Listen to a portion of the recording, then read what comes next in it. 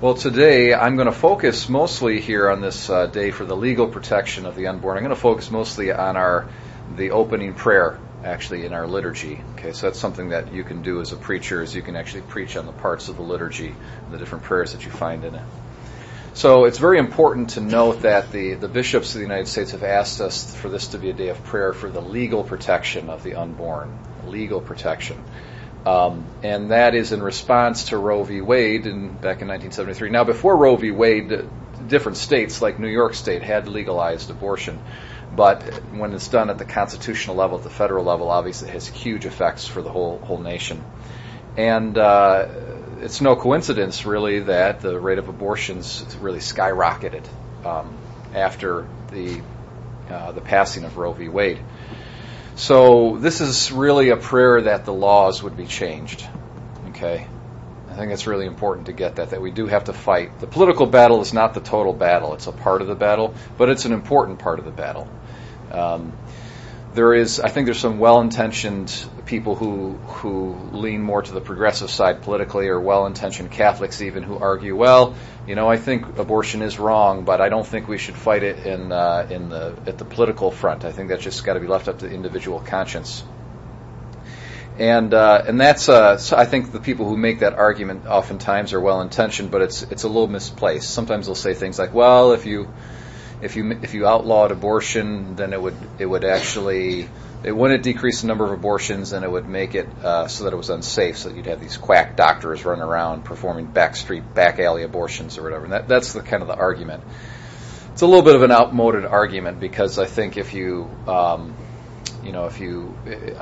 outlawed abortion and abortions were taking place illegally, they would be done through chemical means and things like that. I mean, we have the technology today it wouldn't put women's health at risk. I think the other misconception is that what is the function and the purpose of law, in a given people group? Law does two things. It reflects the beliefs of the people that the law exists, amongst whom the law exists. So if we were actually able to overturn Roe v. Wade, that would be a really awesome sign that there is a change of heart of the American people. Also, too, not only does it reflect the thinking of the people, but it does influence the thinking of the people. So law does have kind of a pedagogical or educational effect.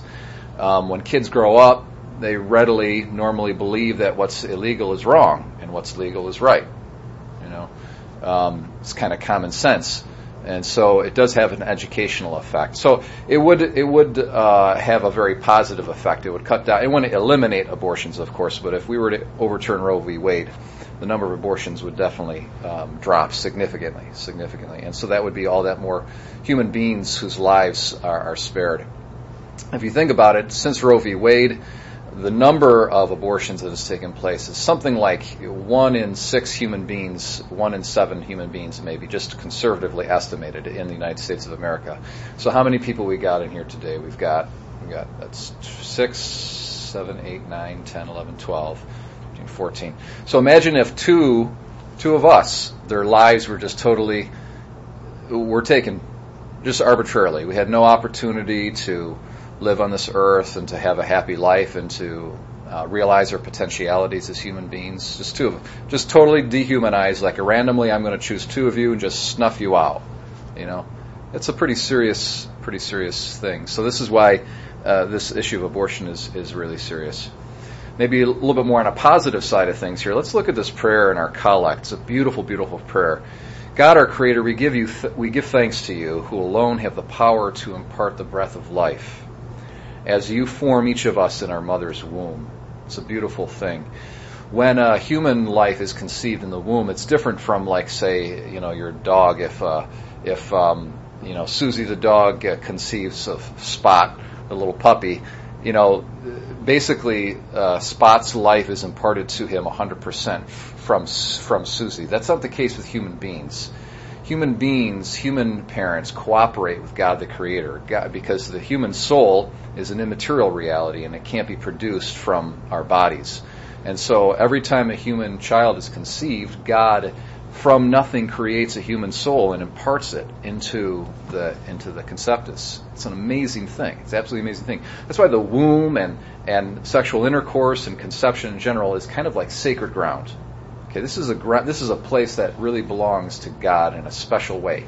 Everything belongs to God, but this more so than anything else because of that special act of creation. It really belongs to God. So for us to get in there and monkey with that special ground, we're really treading on sacred ground. It's very presumptuous. And especially to go so far as to actually just act like we are God and we can just take the life of this newborn, this newly conceived human life. It's very, very presumptuous.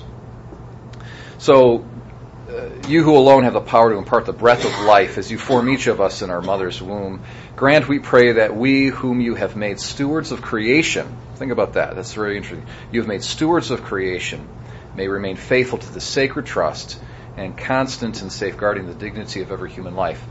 So we've been made stewards of creation. Stewards, not absolute lords and masters, but we're managers. Under God's supreme government, we govern on His behalf. And so we're answerable to Him for what we do with our bodies and what we do with creation in general.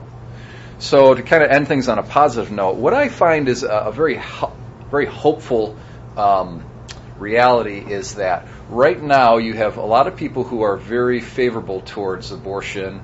They are also they're very much, as they should be, interested in defending God's creation.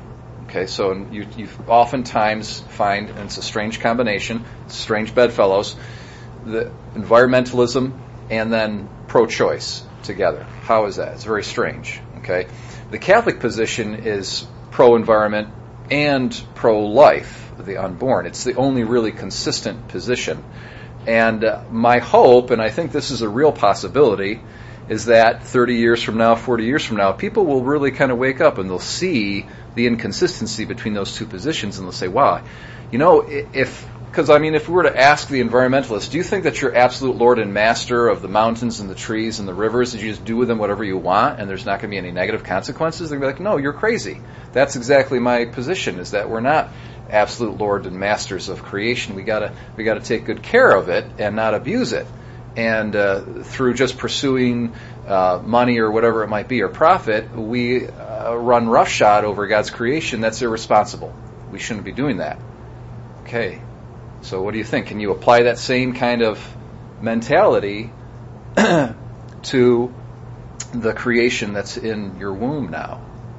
Can you do that? Can you extend the same favor that you're extending to the animals and the birds to the human life that's in the womb? And I think that there's a real possibility people can wake up to that and say, that really is the right way of looking at things.